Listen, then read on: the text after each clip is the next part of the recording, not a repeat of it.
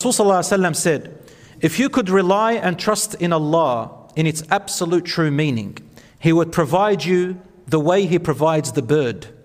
It leaves in the morning empty stomached and returns in the evening with its stomach full. Again, I want you to be careful with this one. Some people say, just like He provides the bird, He'll provide me. But they miss one point about this hadith. Did the bird stay in its nest? Did the bird not fly?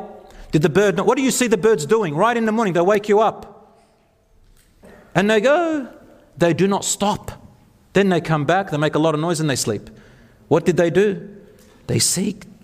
They seek. They work. They do everything in their power. But they rely on Allah, meaning they're not pessimistic. They don't give up. They don't sit there saying, man, I can't do it. Brothers and sisters, listen and memorize this word. Laziness is a choice. Repeat after me. Laziness is a choice. And being active is a choice.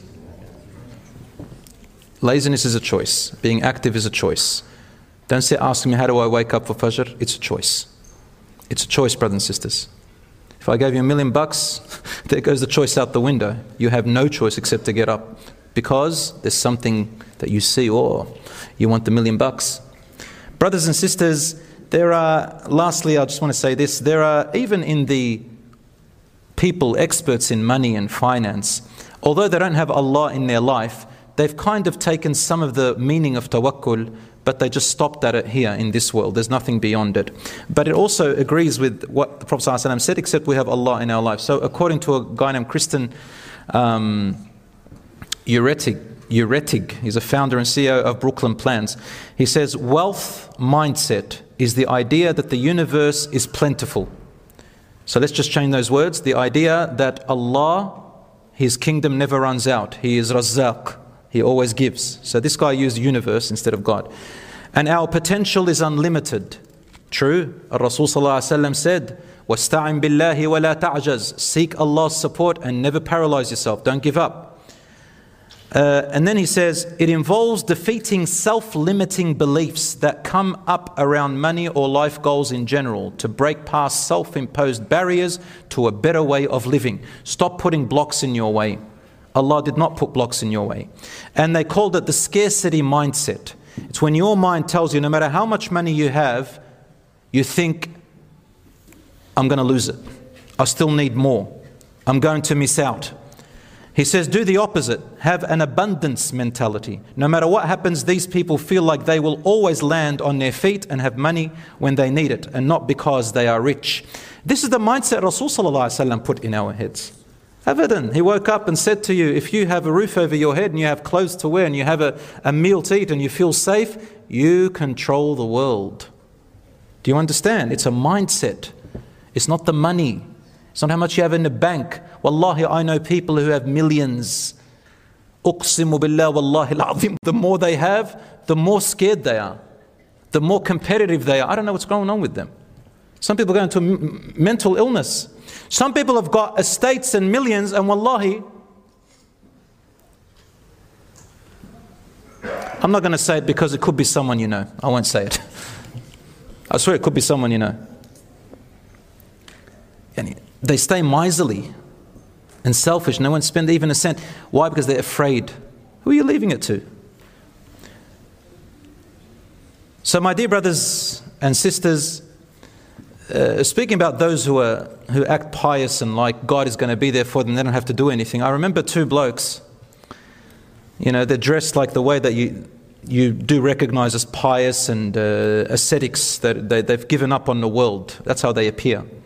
Wallahi, it was back probably about 15 years ago. I went to a house auction to buy a house, halal way, the murabaha system. Anyway, I went there and there's a bunch of people bidding for this house.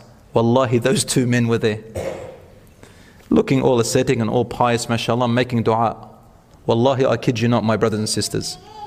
They started going at each other like two beasts about to kill each other. Bidding on top of each other. We all gave up. And they bid on the house even higher. Why? Ego.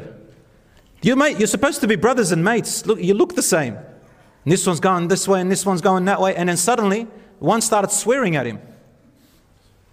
And then the swearing turned English and his own language, mixed. He lost his mind. over the house. Wallahi, I saw one of them, his fists were like that. I said, hold on, brother, take it easy, man, take it easy. It's just a house. You'll find another house, inshallah. It was about to punch on. They were about to punch on. What happened? For my brothers and sisters, there are people whose tawakkul is fake. And there are people who are real. Those are the people who find the paradise, insha'Allah ta'ala. My brothers and sisters, I won't talk much more than that. I've done enough, alhamdulillah.